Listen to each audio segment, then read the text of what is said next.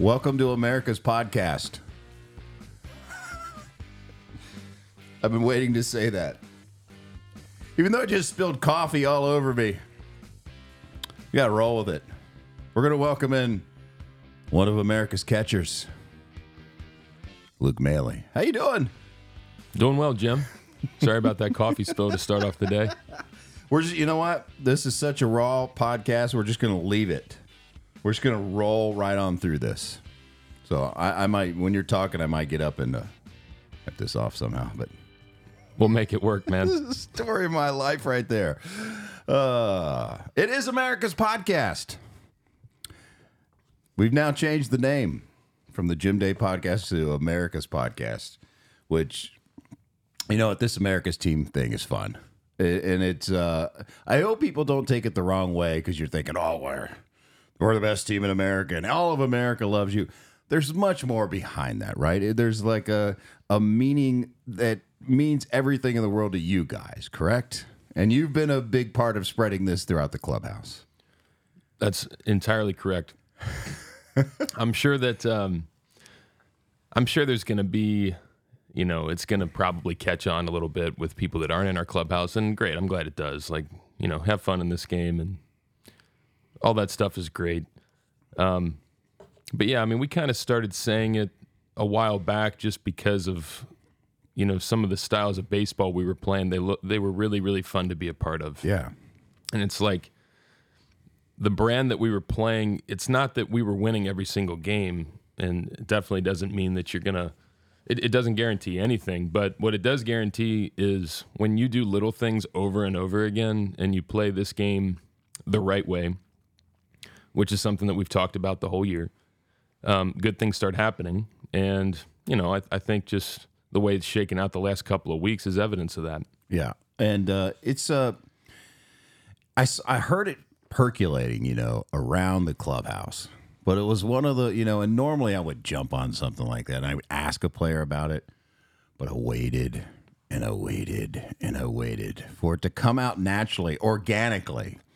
So we are, full disclosure, we're recording this on the off day in Houston. I have no idea what's going to happen against the Astros this weekend by the time this drops. So, but I heard it percolating and I wanted it to come out organically, but I guess it got to the point where like, all right, whoever's going to do the interview tonight has to drop it.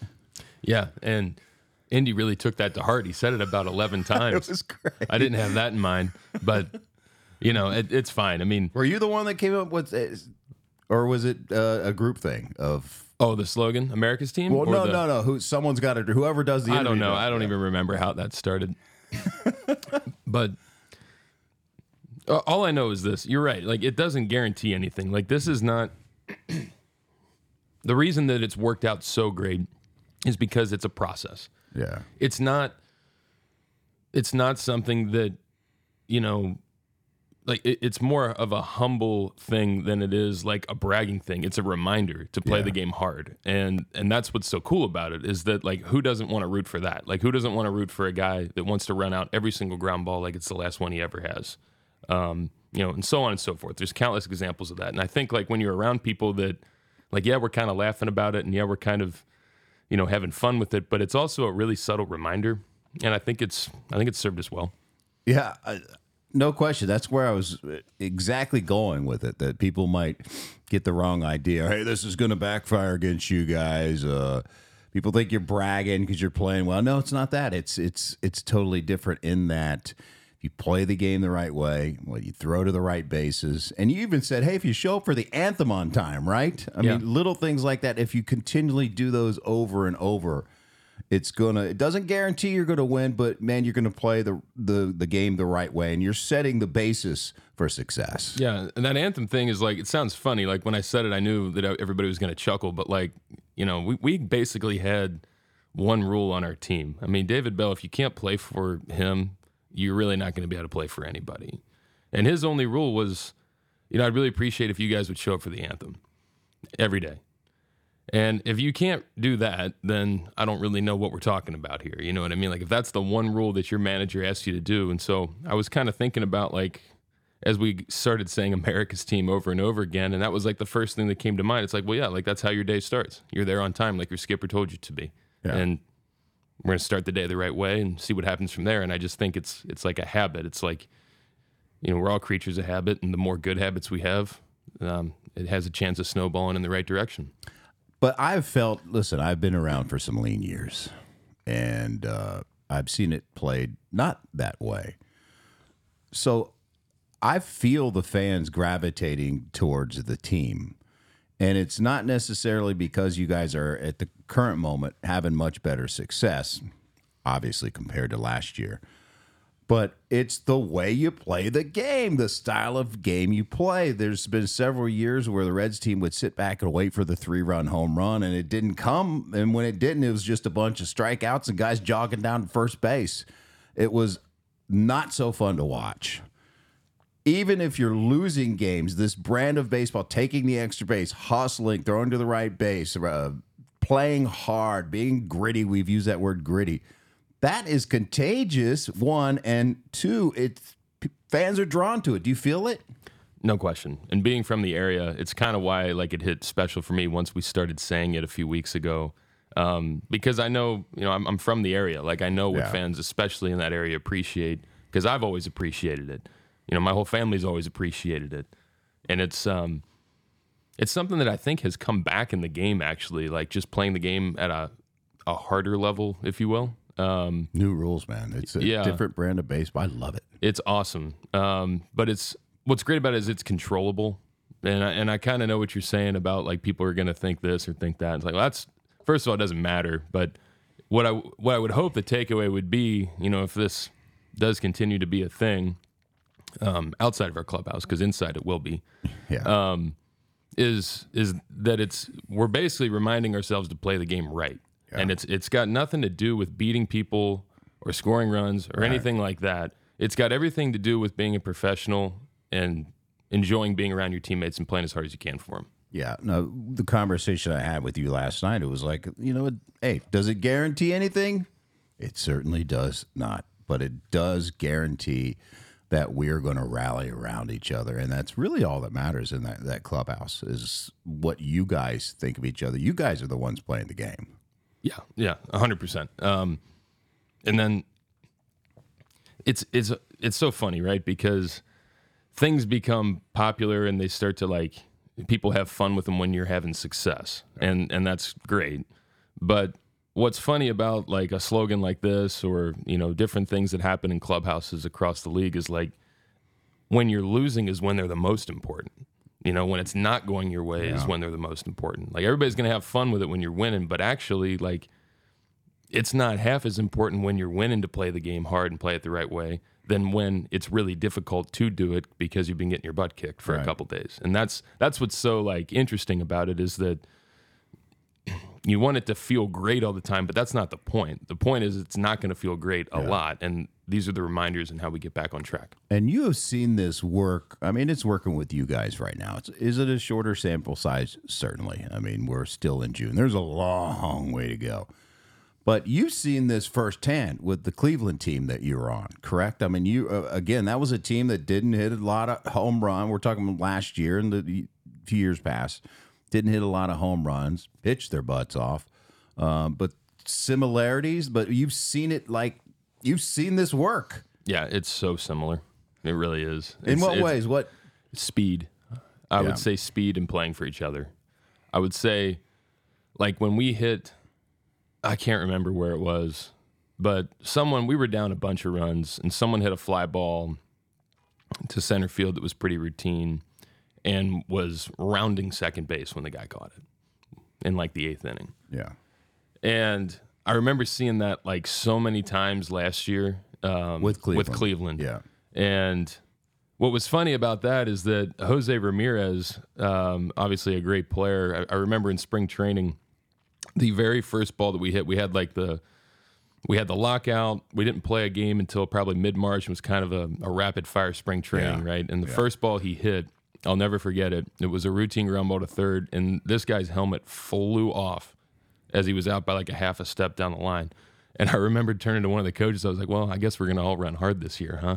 Because if that guy's running hard it's going to be really tough for some of these young guys not to. And Absolutely. it was just electric. I mean, it caught on so quickly, and it's so simple. But I think that's what makes it great. And anyway, to get back to the Red stuff, there's so many parallels with it in that respect. I think, you're never going to have the same team dynamic year in and year out, but when you have young teams, typically the common denominator is speed and playing the game really hard, and that's what we got. I got to tell you, full disclosure, I was worried about these young players coming up, and over the past several years, it hasn't been that way. Now, I'm not saying they didn't play the game hard, but the team didn't play the game this hard. They didn't play the game together. Base running was not a priority on this team in years past. So I was worried about the young players coming up and coming into a culture that didn't breed team success. And I'm so happy to see this. I don't care what you guys call yourselves. I don't care if you're America's team. I don't care if you're Covington Catholic's team. I don't care if you're Vine Street's team. Whatever you want to call yourself, I don't care. If that means that you guys are playing the game the right way, particularly for this young nucleus that we hope is going to be around for years, I think it's great. Yeah, I do too. I mean, I think the young guys are probably the most responsible for it because there's so many of them, and those guys have known each other for so long. So it only takes kind of one chink in the armor to mess the whole thing up, right? Yeah. It's fascinating. I mean, I've seen it a lot, and it's really unfortunate that it's like this. But like when there's one guy that doesn't want to buy into something like this, it doesn't mean that your season's over. You can still have a great year, but you're probably not going to have that energy that you're speaking toward right now. In fact, I guarantee you won't. Yeah. Because it takes everybody. You can't have one that's not on board. And so with the amount of guys that have known each other and grown up playing or come up playing together in the minor league system, for them to all get here and at different times and have different levels of success and popularity and all that outside noise that can be a distraction, for them to just kind of buy into that is pretty impressive. Yeah. I think it was meant to be I'm recording this on Thursday. Last night, the Reds swept Kansas City, and the post-game interview was we're just going to do McClain. And I'm like, I got to do John too. Once they went back-to-back home runs, but I got to do John too, because if this comes out, it probably needs to come from someone like him. So I was so glad in that regard. And a lot of people have pointed to Jonathan about just leading by example. I mean, several of you guys, Casalli's a good barometer as far as being a pro. So you're right, man. It's the young guys have gravitated towards it, and John's still young, so it's hard. He's like a veteran of the team, but he's still a young guy. But I'll jump in and say, I mean, he's very responsible for leading. I mean, when you play every single day, he's Captain America. It's got a nice ring to it. Actually, he shot that down. It's like, nah, I don't want to take it that far. It's not about me. It's about the team. I'm captain of America's team, perhaps, maybe. That's a good way of saying it. Yeah.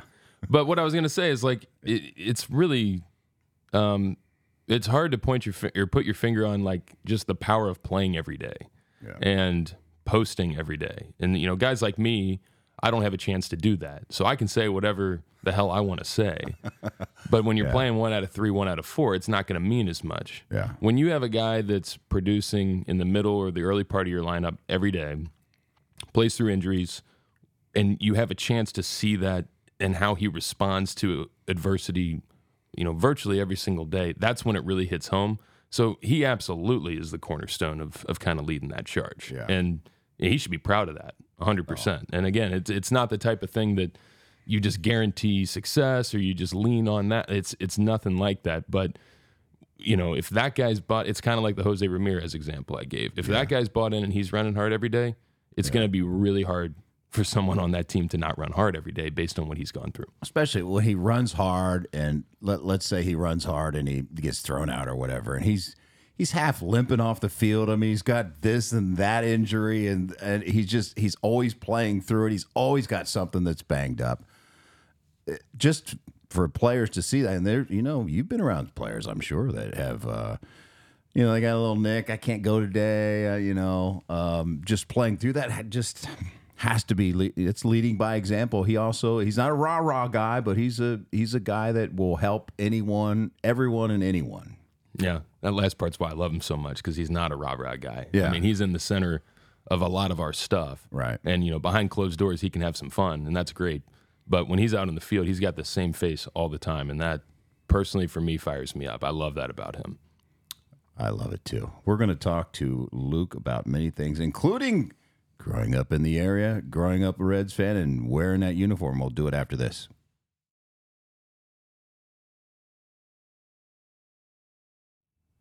All right, the pride of Cove Calf. I found it, and I didn't know this before you came over to the Reds, that you had played in every stadium except Great American Ballpark. Growing up just across the river as a Reds fan, your entire family still, or most of your family still in the area. That's crazy. Did you find that wow, I have not played a single game there in my home ballpark? Oh, believe me, I thought about it a lot. I actually have one more to check off, and that's Chase Field in Arizona. But it was okay. So it must have been in 2022, and I signed with Cleveland. And I said this earlier, but we had that weird start to the season. So as a result, they rotated the schedules around. So I'm with the Guardians, and I look at our new schedule, and I see that we're going to play the Reds like a week into the season on their opening day. Right. Which was unusual because... Very unusual. Yeah, because obviously the Reds have the parade, and they open every opening It was the Reds' home. home opener, but they'd already played on the road. So I'm thinking, man, that is pretty cool. Like, I'm going to get a chance to my first time ever playing in Great American Ballpark is going to be a Reds home opener, opening day, basically. And then I got hurt, and I missed it. So I was kind of like, man, I can't believe I blew it. Like, I'm going to have to probably get so lucky to ever have a chance to play on Reds opening day ever again. And I mean, for all I know, I might not have a chance to play there at all. And then I signed with the Reds the next year, and the following opening day I was there, and I was wearing the Reds uniform. So it worked out. It worked out pretty great. What? I mean, you know what opening day means to Reds country. What was it like having that uniform on, all the pageantry of opening day, standing on that, speaking of the anthem, standing on that line? Opening day anthem is always different. It's always special. What was it like? Oh, it's surreal. I was standing right next to Joey as well. Really? Votto was right next to me on the line. So, That's fitting, actually. it was really cool. I mean, it was definitely, I've said this a couple of times. It's like 95% of the time this season, it feels like another season to me. But there's like one thing a week or one or two things a week where I do have to take a step back. And it is just absolutely crazy that I'm wearing this uniform, because I just think back of that's all I've ever wanted to do. So standing on the line with Joey on opening day at Great American Ballpark was definitely right at the top. That is so fitting that it is him that has been the Red for so long. When you think of the Reds in the last decade or so, you think of Votto. He's one of the first thoughts. So that's wow. It's almost like the baseball gods were looking down. And It's funny, man. It has a way. This game is really strange like that. Yeah. How about what's been the family's reaction? First of all, take us back to when you signed. What was did they know it was coming? Did you keep it a secret? And then, because you never know if it's going to work out until you sign on that dotted line.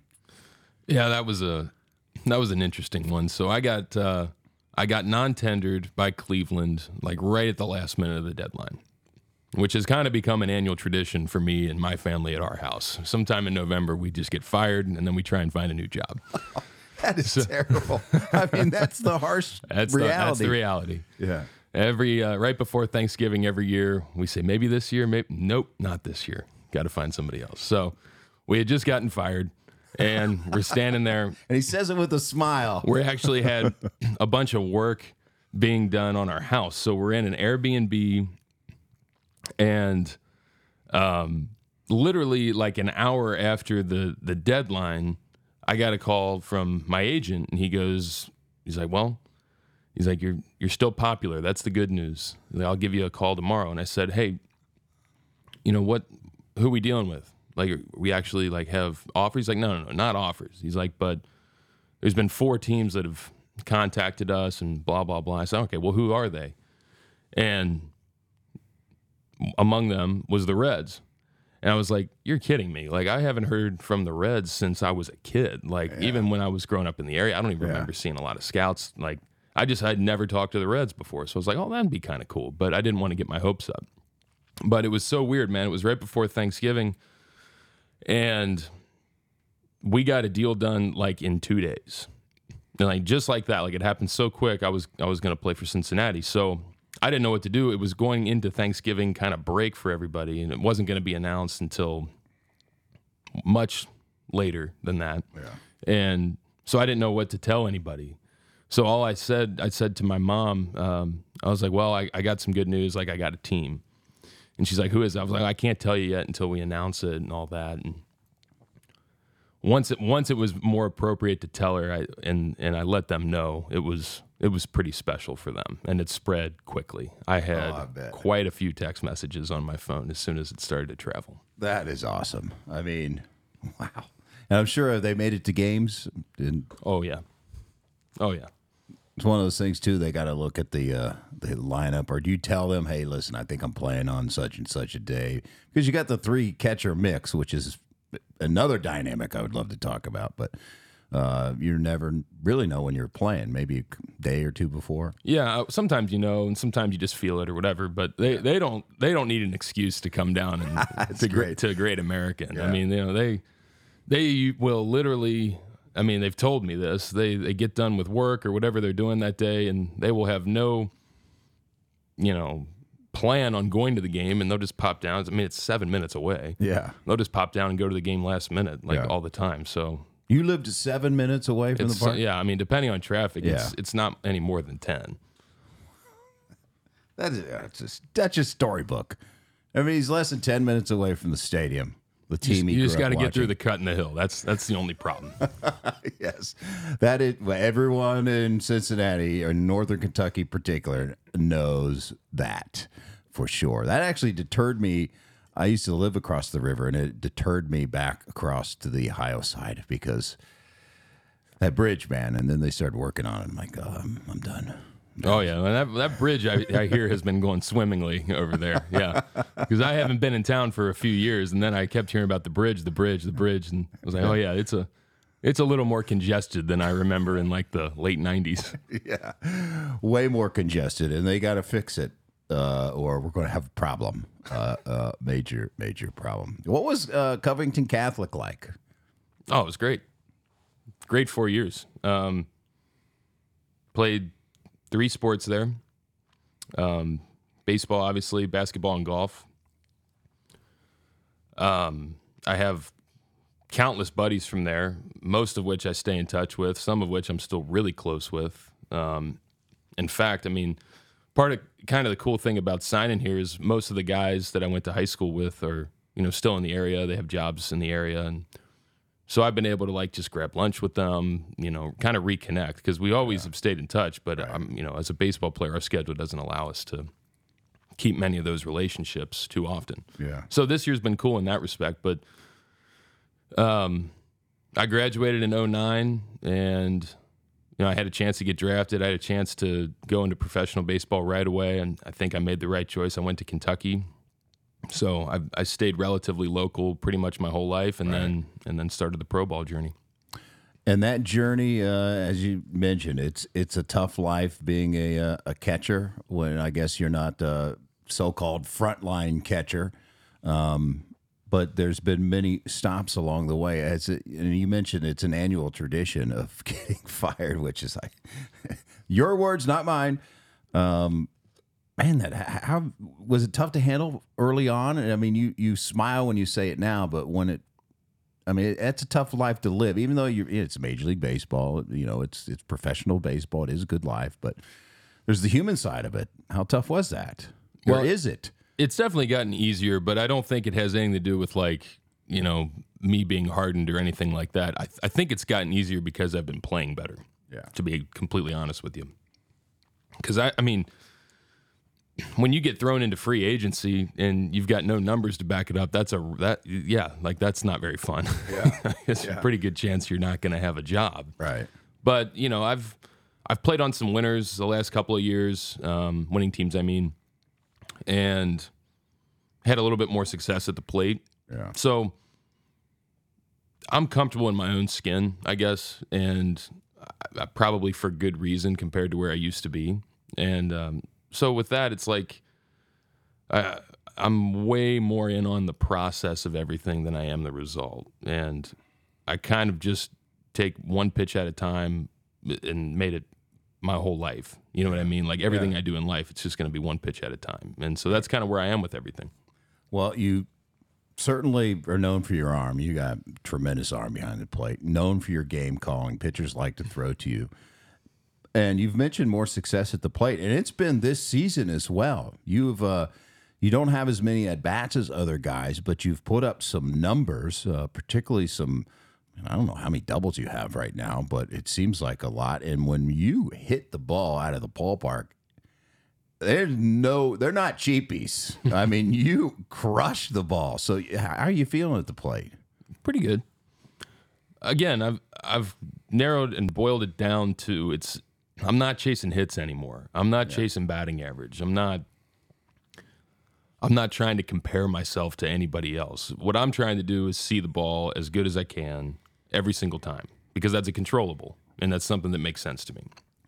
And it started making sense the last few years, and I was fortunate to run into some coaches that helped me kind of with this process. But as it started to make more and more sense, it's like if you can see it and you can swing at strikes and attack it and approach the ball the correct way over and over and over again, you know, basically it's like I've never seen someone line out 600 times. You know what I mean? Like you're going to have some sort of result in there. Right. And that's where I'm at with it. Where is this 3-catcher mix? Because it's usually 2 catchers. I mean, if you're carrying 3 catchers, it's usually for a shorter period of time on a major league team. But the Reds went into the year saying, yeah, we're going to be 3-catcher mix. How has that been? Because obviously the playing time is divided up by 3 and not 2. It's fine with me. I mean, it's a team first atmosphere always, obviously, you know, and I know people just say that a lot and it's kind of a throwaway, but it really is. Like, and as a catcher, it's even easier because you're involved on both sides of the ball so much. So you're constantly having that reminder to be selfless. And I think it's made it easier, you know, having less playing time than normal. But the only time that I've used 3 catchers has been in the postseason. Yeah. And one thing that struck me about it the first couple times it happened was the amount of great matchups and great base running matchups you could get late in games by having 3 catchers. There's one more move you can make, maybe 1 inning earlier as a manager when you have that third option. It's happened a couple of times this year where we've gone, all 3 of us, and I think a few of them, at least one, Steve-O was starting as a DH. But the matchup was so good that it made sense to, quote, kill the DH and have the pitcher bat and have Steve-O come into the game to get Kurt or I out because of a running matchup, or they were bringing a right-hander in and we had a lefty hitter on the bench, etc. So I think it's exciting because it feels like a postseason game. It feels like you're really matching up each and every, you know, hitter, basically, the final innings of a close game, and that has sort of a postseason vibe to it. And I swear it's translated, you know, because if you're just a position player who doesn't think about all this junk that I'm talking about right now, you know, matchups and double switches and all catchers, that. that's what you guys do, man. We think about it a lot. But if you're just a left fielder who's never thought about it in your life, and all of a sudden you see that the DH is entering the ball game, you know, as the catcher, the pitcher's now hitting in the 3 hole because the catcher was in the 4 hole. Right.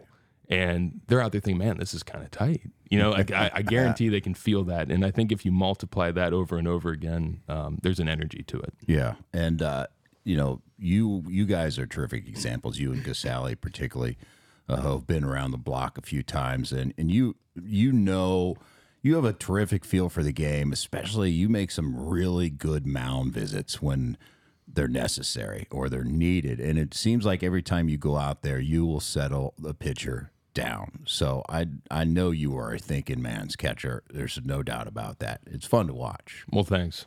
I'll definitely take the compliment, but we get a lot of credit for those mound visits, and I don't know if they're necessarily warranted, because sometimes I don't even know what to say. Well, so that was my next question. What do you say when you go out there? Let's say that a guy is, let's say it's mid at bat, which are even rare, but he's maybe walked a guy or two, and then it's 2-0 count. You're like, all right, timeout. I'm going out there. What are you saying? It varies. I mean, it's the easy answer is that you're trying to, calm him down, reassure him about what he's doing, blah, blah, blah, all that stuff. What I think it boils down to, and as I've talked to some pitchers that I've been close with for a long time, and as they've gotten older, I think that I've listened to their opinions more and more because I think that they have kind of organized their thoughts and made it as simple as possible. And I really believe this one. One guy told me, he's like, we don't need the right thing to be said. We just need something to be said. And that something is important because it has to be specific, and it does, to his point, it doesn't have to be right. Let's say the guy's flying open and he's missing arm side. I may not know what his cue is. For me, I might say, well, I need you to stay in line with your body. Throw it right toward me, keep your hip closed, whatever. For him, it might be a hand thing. And what I'm going to tell him with stay in line might not resonate at all with him and his game. Right. But in that moment, if I tell him, hey, your hip's flying open, I need you to stay in line and stay closed and throw it right to me.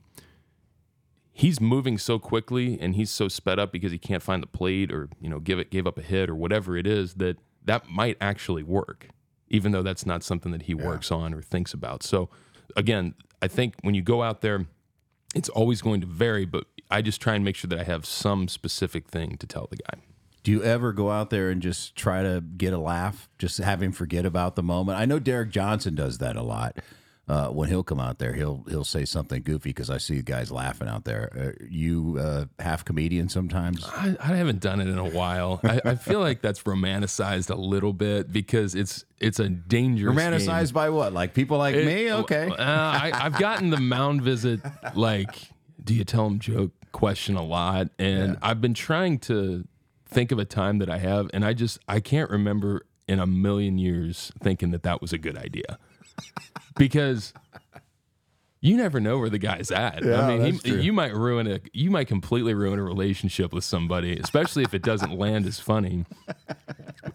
So I like to keep it a little bit more even keel. If I knew a guy really well or I was buddies with him, there might be an opportunity to do it, but I haven't had it happen yet. I love it. All right, we're going to talk about, well, he grew up a Reds fan, so who did he idolize growing up? Talk about some of the great players that he's played with, and oh, by the way, there's this kid named Ellie De La Cruz. We'll touch on that as well after this.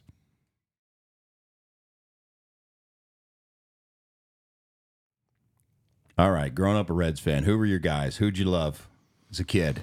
Larkin was first because he was there since, before I was born. So he was always he was the captain, right? If you were a Reds fan, Barry Larkin was his team, his town at the time. No question.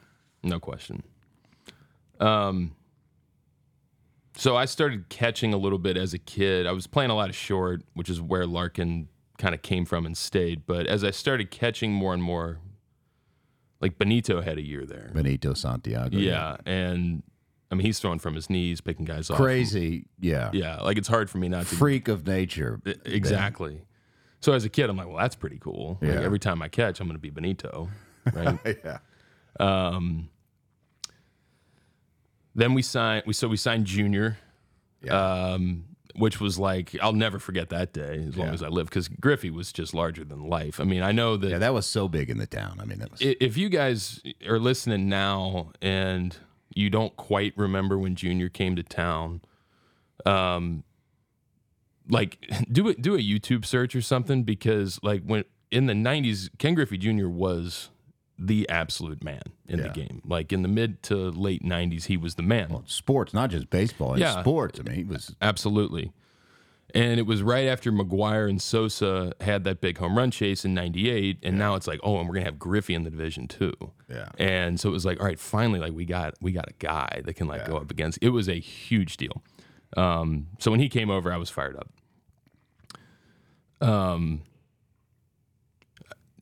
Dimitri Young got like meat. He got probably 7 big hits one month that I remember being a kid. Flat out rake. Yeah, and he just kept on coming up to the plate with the game on the line. And as a kid, I was just like, this guy's going to do it again. And he did it. So like, I fell in love with him. You know, I don't remember exactly when it was, but I was just like, man, this guy's just killing people right now.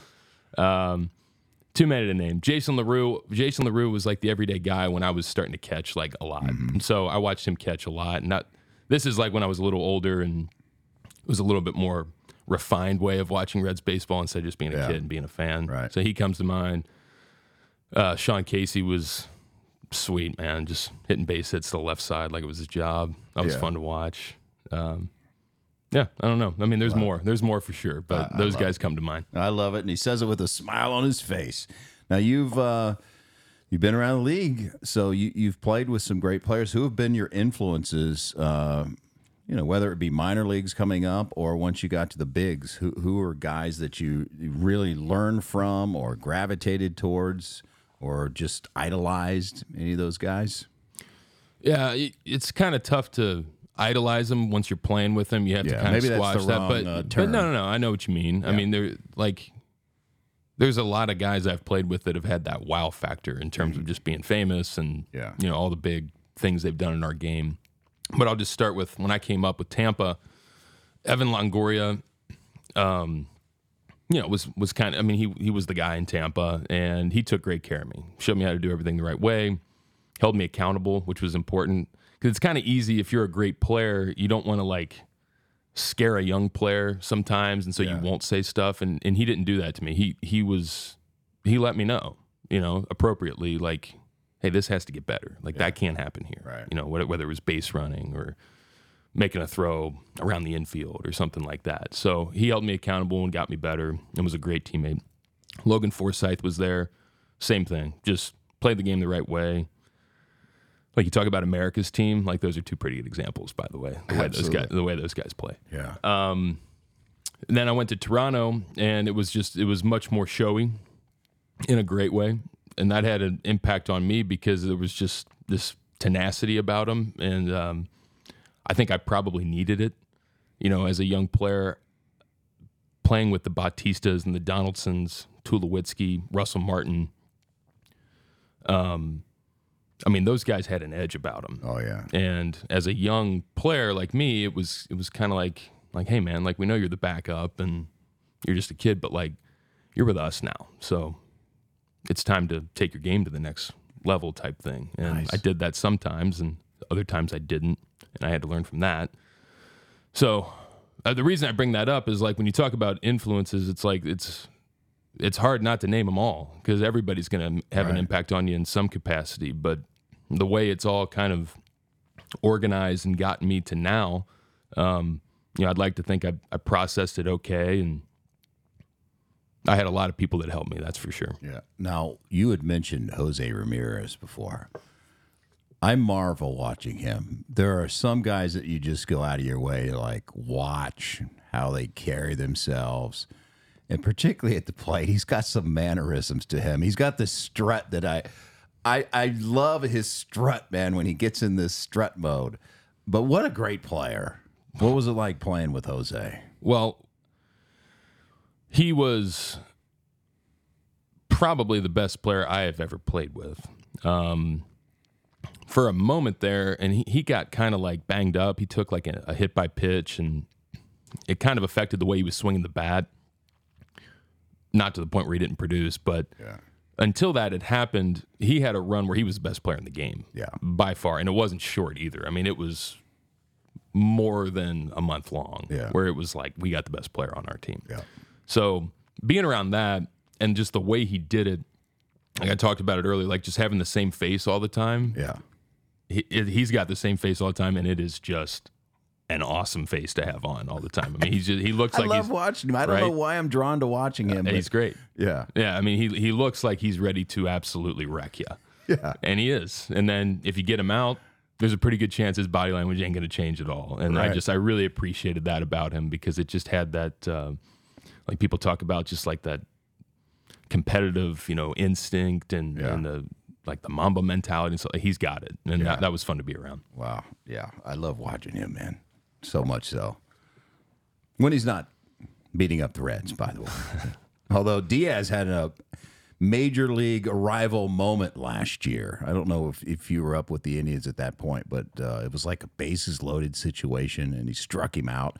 And it was one that Ramirez even fell to the ground. It was one of those sliders that just corkscrewed him into the ground. And that was really one of the arrival moments for Diaz. So this staff, who is fun?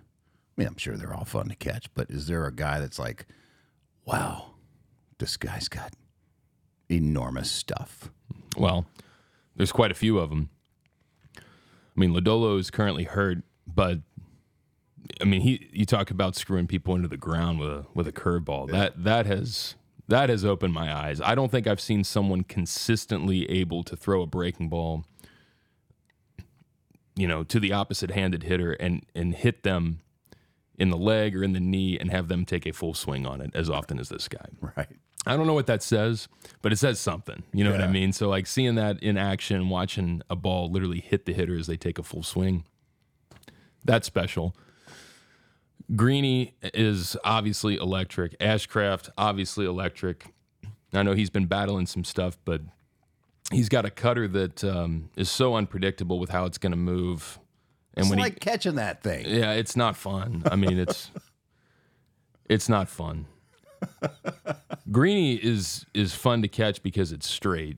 Yeah. But Ash is a guy you have to be really, really locked in on, because it might go the other way too. He doesn't know, and neither do you. Right. Yeah. There's some pitchers that, cutter does this, cutter does that. The hitter doesn't. I mean, it has to be an uncomfortable at bat. I mean, you face guys with mean cutters like that. It has to. It has to be uncomfortable for them. It is. It's even more uncomfortable when there's a chance that they're going to make the ball go the other way, though. Yeah. Like if you have a cutter, I think that Mariano Rivera might be the only exception to this rule, where if the ball's only going away from you as a right-handed hitter, there's a decent chance that you can square one of them up because you're going to kind of be leaning out over. But if the guy has a chance of running one and making it go the other way, and you're going to take a check swing or a full swing that's going to hit you in the ribs at 99 miles an hour, it is much more difficult to square up that cutter when he throws it, when it's moving away from you. So he definitely has the ability to do that.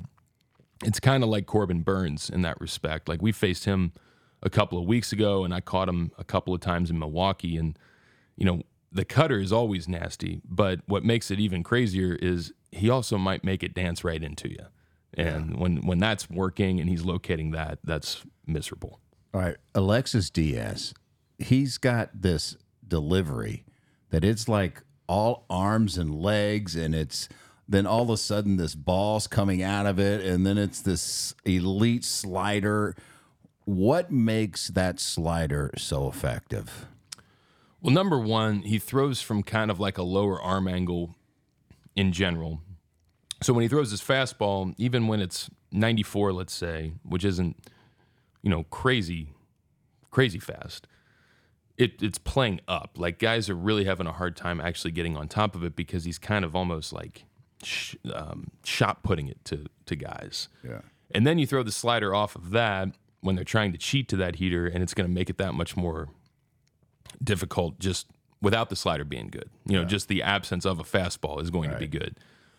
And then on top of all that, he's got this slider that he can throw with pretty good command. He can throw it for a strike, or he can make you chase it. He can throw it outside the zone. So all of that in a, kind of in a nutshell, when you have all of that and you put all that together, that's what you're looking for in the ninth inning. Yeah. Nasty stuff. Love it. There's this kid named Ellie De La Cruz that people have marveled at. And who knows, he's had his ups and downs already. We're very short into his major league career. But you can see the tools, and he's had a lot of strikeouts, but just watching him run and throw the baseball and the power that he has from both sides of the plate is incredible. We're running out of adjectives, but incredible, amazing, generational talent. Are we overhyping him, or is it legit? No, I think it's legit. I mean, I have never seen anything just move around a field quite like that. Yeah. I don't think it's even close, actually. So I think that it's definitely legit, and I think he's going to have a great career. And with young players, you never know what that's going to be. Yeah. But one thing that I refuse to do is put ceilings on anybody. I don't think it makes sense. I think it can make you look really stupid down the road if you do. So if there's one guy that I would say has a chance to be kind of a generational player, I would say it would be him. How good that's going to be, I'm not sure. But again, I don't see too many guys walking around major league fields that look like that. Yeah. And, Ellie's getting a lot of hype, obviously, nationally, certainly in Reds country, but even nationally. But this Matt McClain kid, is it safe to say that you can just label ball player? Yeah, that's where I thought you were going with it. He's a baseball player. He does so many things well. And we've got a lot of guys that have similar types of games as that. But for him to do it as consistently as he's done so far, that's really impressive. Even if you're just doing one part of the game that consistently at a high level early on in your career. The fact that he's kind of done both sides of the ball, and then you throw in base running on top of it, you throw in timely hitting, being a good teammate, all that stuff, and he's done it so early. That's what a major leaguer looks like. Yeah, and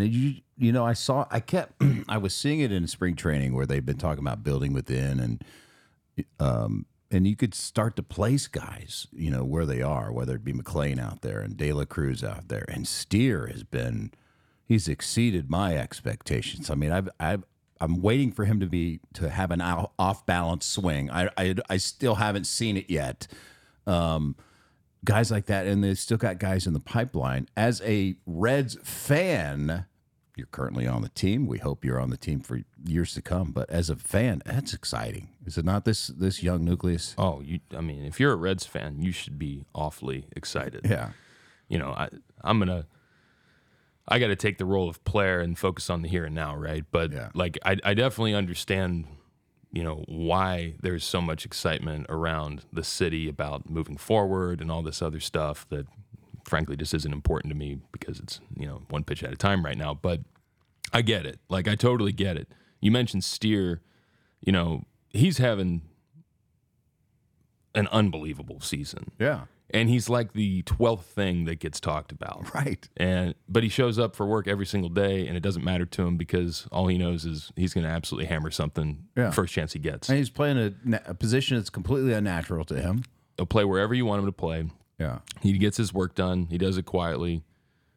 We just have so many great rookies or great young players that the way that they've acted in a clubhouse is so over the moon impressive. Yeah. And when you see him have some results, I can't be happier for him. I can't be happier for him. And those are some of the guys that I think are pretty good examples of that. And I love how he gets ripped in the clubhouse, Steer, and he just takes it. He does. he does not mind being the butt of a joke, does he? Yes, he does not. He's like, if I'm, what did he say? I'm the punching bag of the team. He told me on this podcast, I know my role. I'm the punching bag of the team, and I just take it, and it's all good. And they wouldn't do it unless they liked him. He's right about that. Isn't he the best? He's the best. I mean, I kept telling people, who's funny on the team? I'm like, Steer's pretty funny. And they're like, Steer?